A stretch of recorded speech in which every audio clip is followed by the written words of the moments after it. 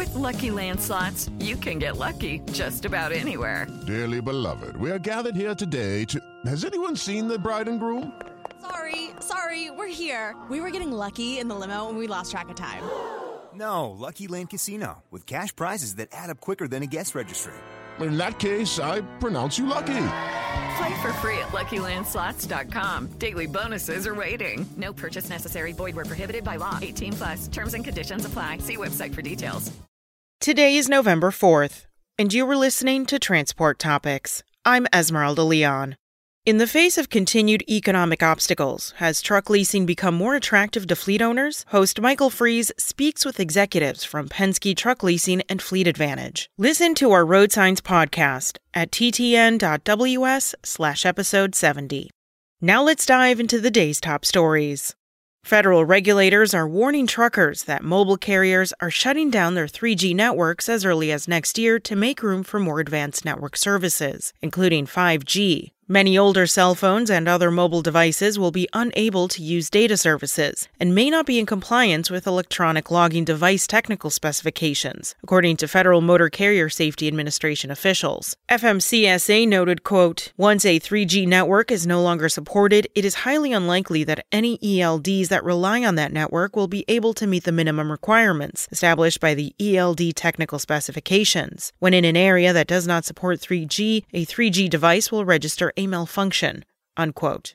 Trucking trips originating around the busiest U.S. ports are showing massive increases in idle time, another sign of the supply chain logjams plaguing American transport hubs. From the start of 2018 through October this year, idle time per vehicle has increased by 50%, according to data compiled by Lytx, a telematics company. So far this year, there is more than a day's worth of idle time per vehicle, up from 17 hours per vehicle in 2019 and 21.5 hours in 2020. The data found that 50 years in idle time has been wasted this year.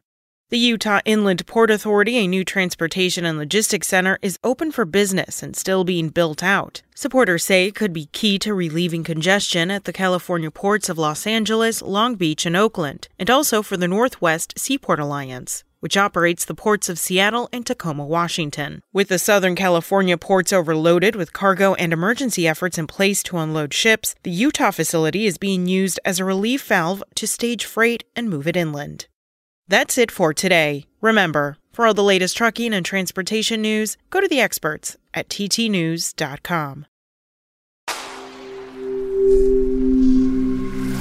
Spoken Layer.